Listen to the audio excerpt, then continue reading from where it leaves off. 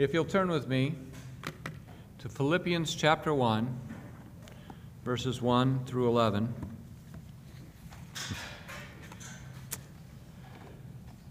There's a little bit of an apology to begin with here in that I'm going to be reading from the NIV rather than ESV that we normally do. And the purpose of that is that my wife and I have been memorizing the book of Philippians, and if I go back to ESV, I'll be very confused. So please bear with me, and if my words do not line up with yours, it's okay. But this is the Word of God, Philippians chapter 1, verses 1 through 11. Paul and Timothy, servants of Christ Jesus, to all the saints in Philippi, in Christ Jesus, together with the overseers and deacons. Grace and peace to you from God our Father and the Lord Jesus Christ. I thank my God every time I remember you. In all my prayers for all of you, I always pray with joy because of your partnership in the gospel from the first day until now, being confident of this, that he who began a good work in you will carry it on to completion until the day of Christ Jesus. It is right for me to feel this way about all of you, since I have you in my heart. For whether I am in chains or defending and confirming the gospel, all of you share in God's grace with me. God can testify how I long for you with the affection of Christ Jesus. And this is my prayer, that your love may abound more and more in knowledge and depth of insight, so that you may be able to discern what is best and may be pure and blameless until the day of Christ, filled with the fruit of righteousness that comes through Jesus Christ, to the glory and praise of God. This was God's word.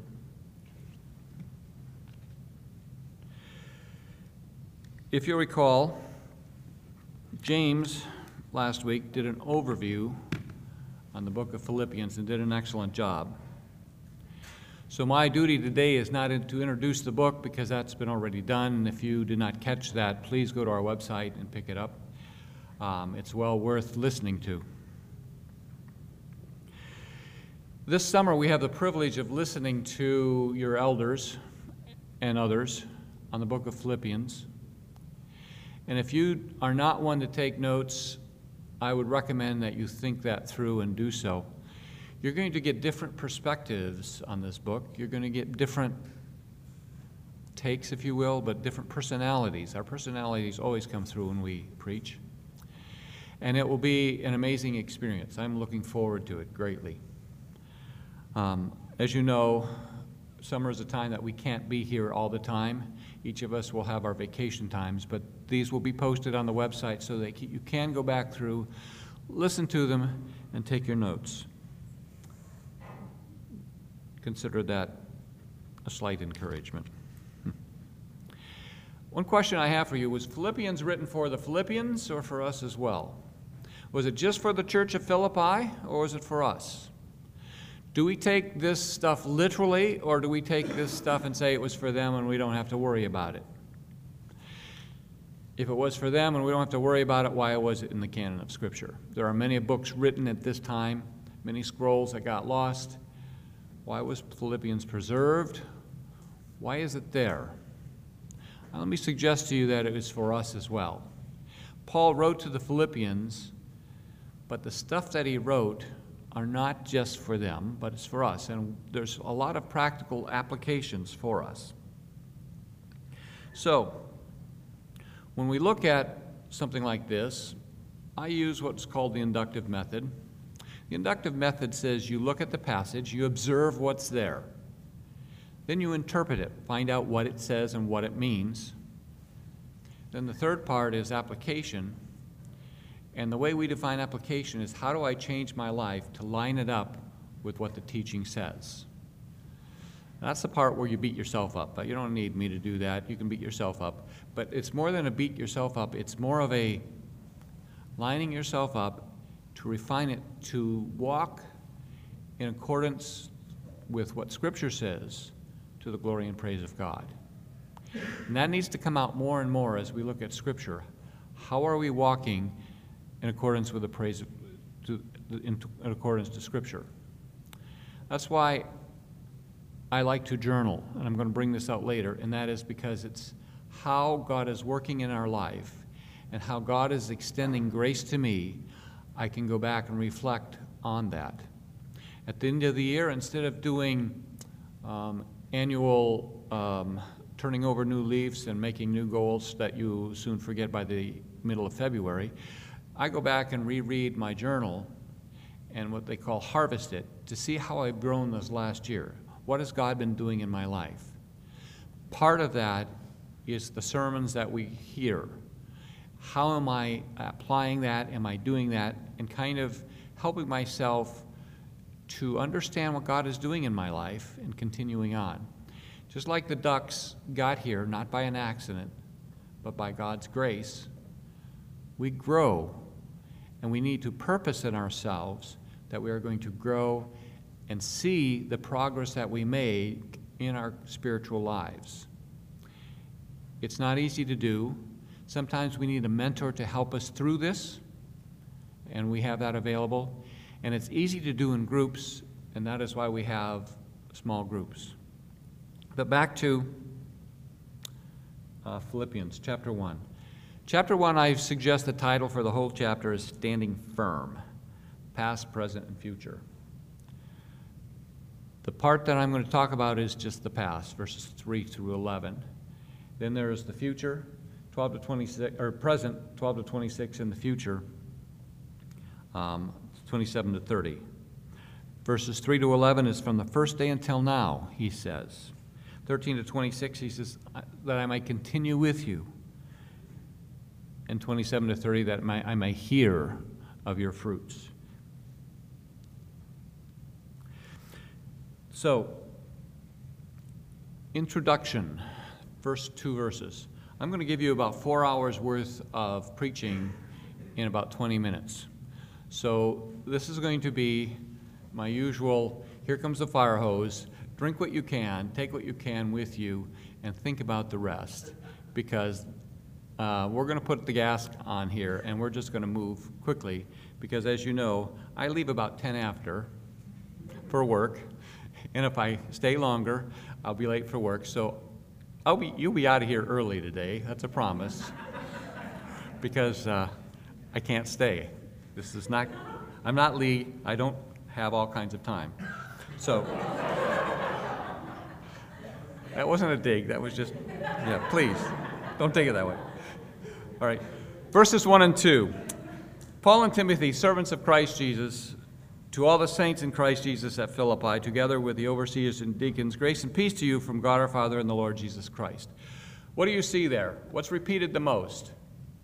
Jesus Christ. What is the focus of Paul in the beginning of this letter? Christ Jesus. It's obvious, right? That's obvious. Why does he say that? Because he wants to start out saying everything is because of Christ.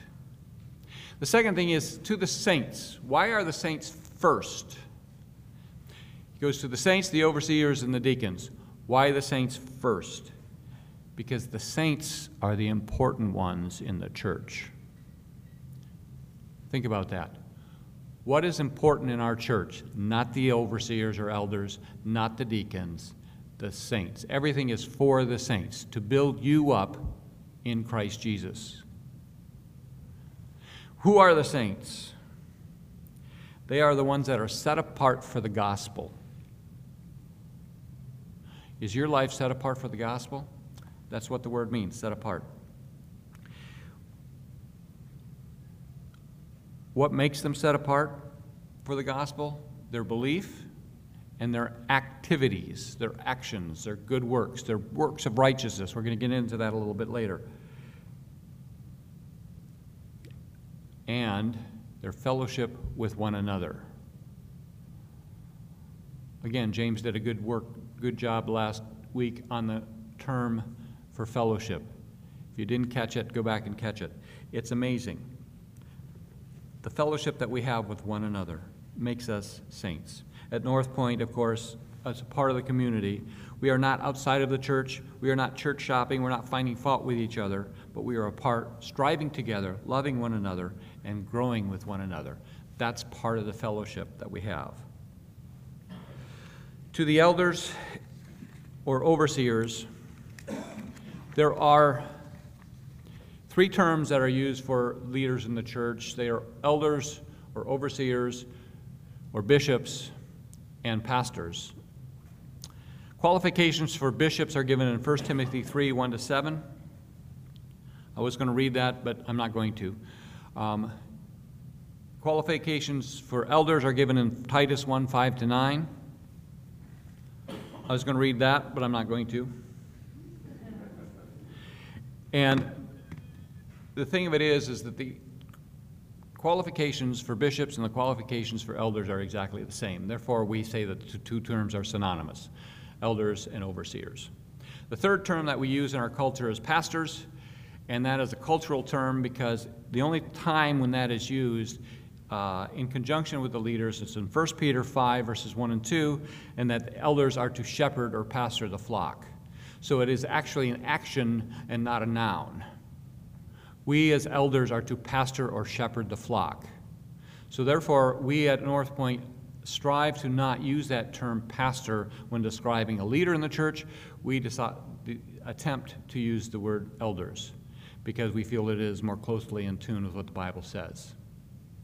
So when we are talking about pastors in a church, we understand the cultural implications, and we're not going to change the culture of the world. We're just going to develop the culture of North Point and try to do it that way, and that is why.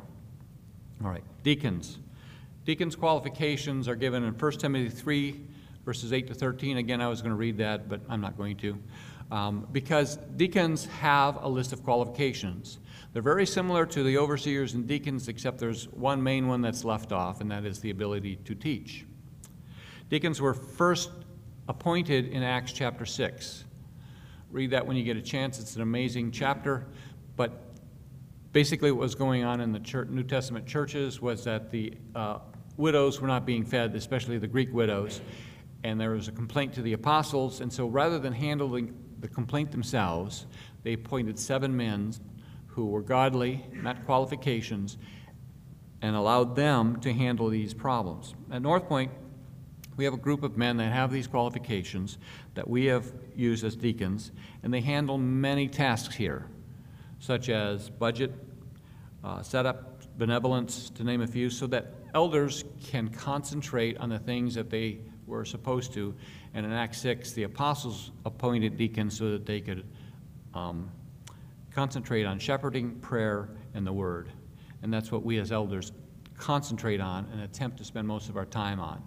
Even though there are administrative things that we do, shepherding is high on our list. Prayer and preaching the word is very high on our list. So the elders do teach. They have small groups. They preach up here, and you'll see more of us this summer. To your benefit. Yeah, benefit. Okay. And that's how that's going on. Then Paul says grace and peace. I always found the words grace and peace amazing from God our Father and our Lord Jesus Christ because he's combining both the Hebrew and the Greek greeting.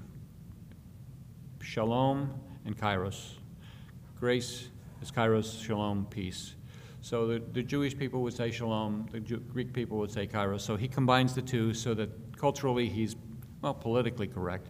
But at the same time, it does help us and draw us into the fact that we get grace and peace from God our Father and the Lord Jesus Christ.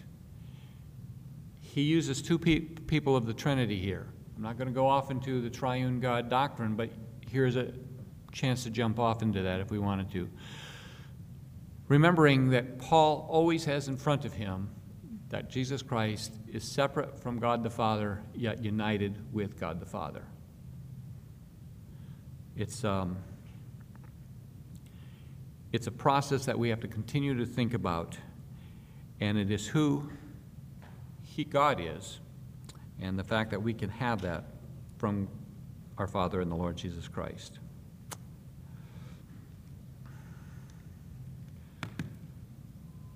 Verses 3 to 11, past tense, from the first day until now. I thank my God every time I remember you. In all my prayers for all of you, I always pray with joy because of your partnership in the gospel from the first day until now. Paul, think about this. Paul's prayer life must have been very extensive. Because I'm sure that he didn't just pray for the Philippian church, but he also prayed for the church at Ephesus and at Colossae and at Corinth and the other churches and the people in Rome. His prayer life is very extensive. I'm sure it was not a 5 or 10 or 15-minute devotional before he started his life. I am positive of the fact that he continually prayed. And this is an example. This is why Philippians is for us. It's an example for us to think about when we pray. How do we pray? Do we pray with joy because of our partnership or our koinonia or our fellowship in the gospel with one another here at North Point? Do we pray with joy? Joy is a key word in Philippians. It's repeated, one person said 16 times. So why is joy repeated? I think it's an attitude that Paul has towards his fellow believers at Philippians.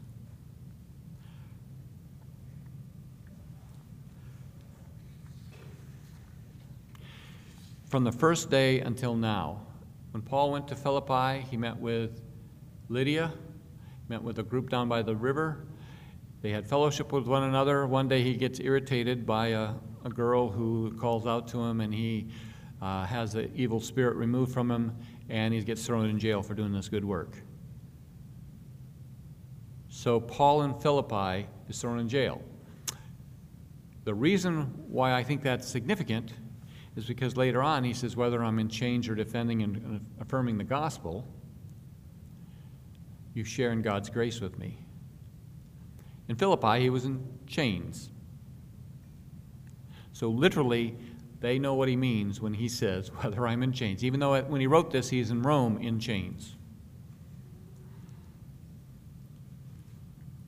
The Philippians stuck with him. And their partnership was both in financial benefit to him. They gave him, I feel, money. But they also shared in their deep concern for his well-being.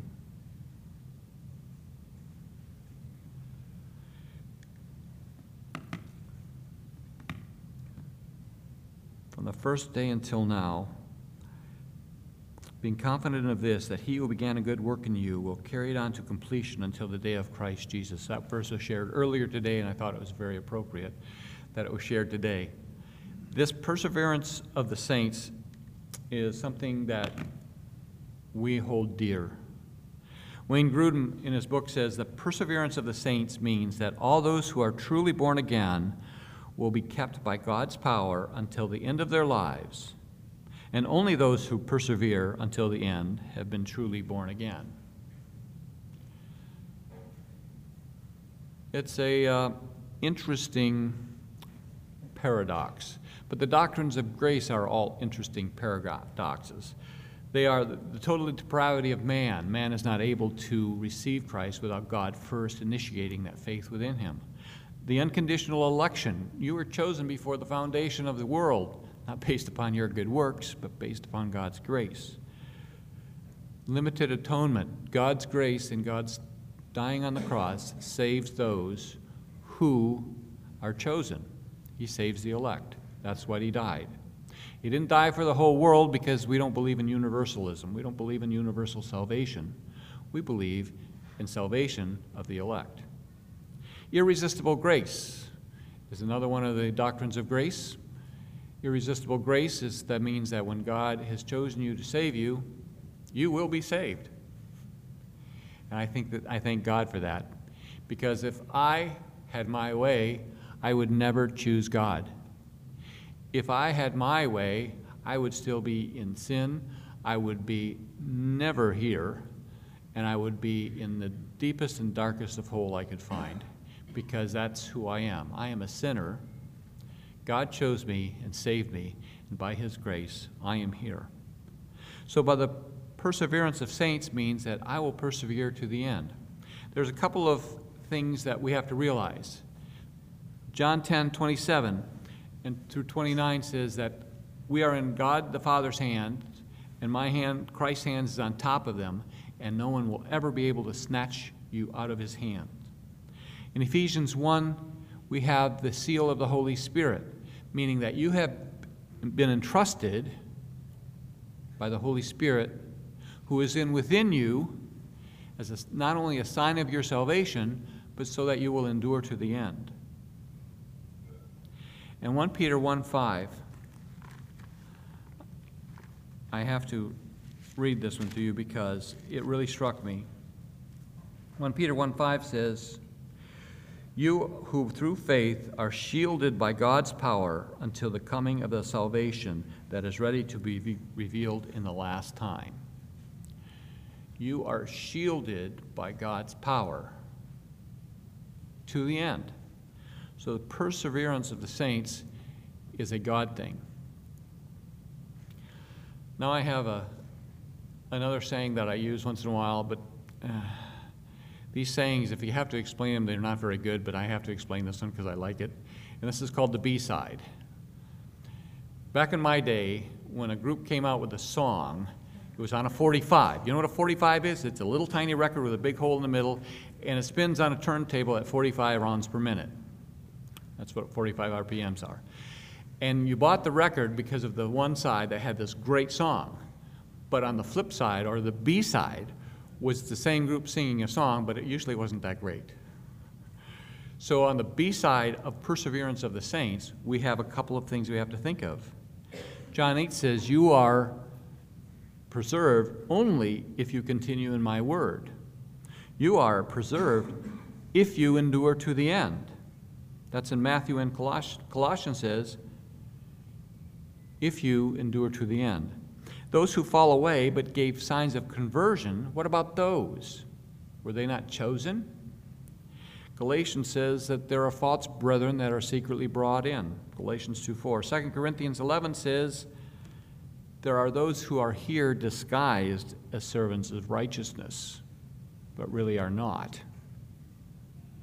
So what's the key? The key, I think, is in John 15 that we have studied in the past, that we are to abide in him and he in us. Abiding in Christ is the key.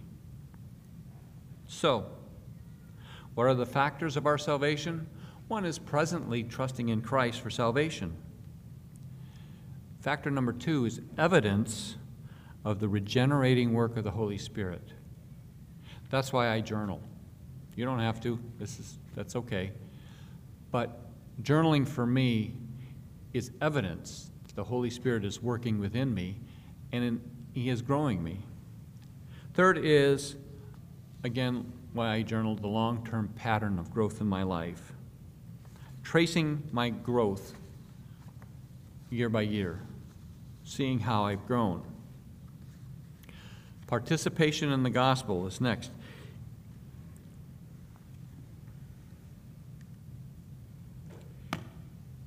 As I mentioned, it's concern for Paul financially as well as for his well-being. But we, therefore, are to participate in the gospel in our love for our missionaries. Paul is a missionary sent on a mission to plant churches. We have missionaries that we adore. The Masungas, the Matthews, and the Gilberts. We pray for them. We meet their needs as we can. We participate in the gospel with them. We have them in our heart. So Paul's prayer. Paul requests that your love will abound more and more. What is that? A love for what? I pray that this is my prayer, that you'll love me more and more in knowledge and depth of insight. What love? Love for who? Love for what? He doesn't say. Put it in context. I think I would like to suggest that it's love for each other, love for himself, and love for Christ. All of the above. So how do we do this? How do we love each other more? In knowledge and depth of insight, and that's to get to know one another. It's more than a surface, hi, how you doing, how was your week? Oh, good, I'm glad. It's more like, how can I pray for you? What's going on in your life? And you can't do that in a surface meeting. You can't even do that all the time after church here, although we'd like you to do that. You can't always do that on the phone. Sometimes it does take a small group where you can get together and after a small group get to know one another. Pray for one another with joy, so that you will know one another in depth, as well as the gospel, as well as Christ.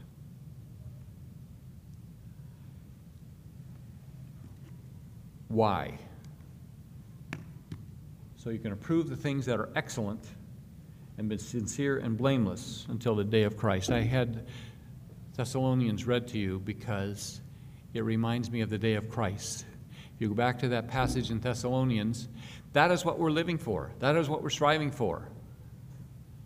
We're not striving for our house or our car or our kids, or as important as they are.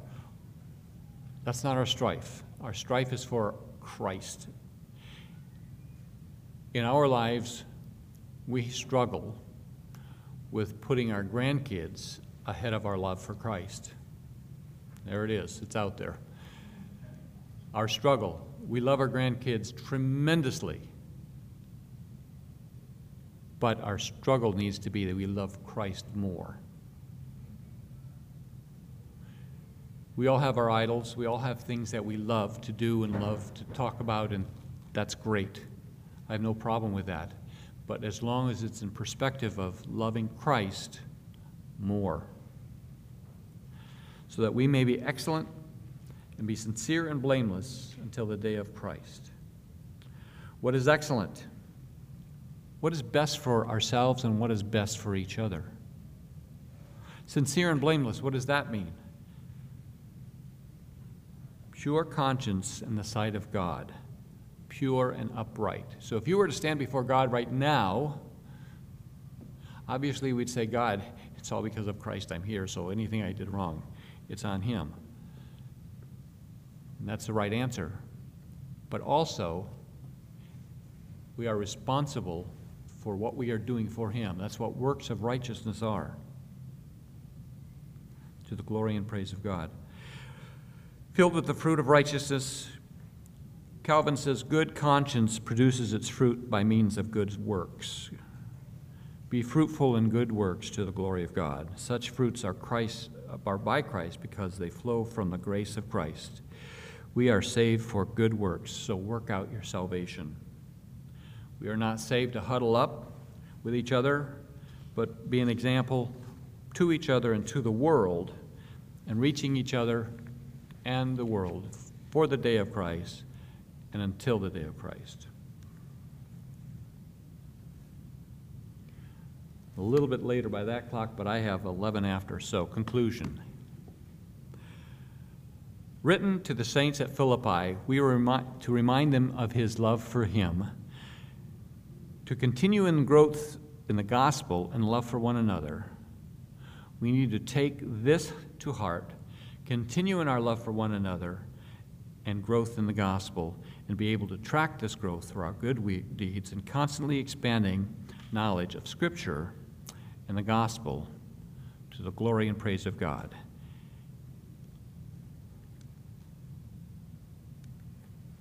Thank you.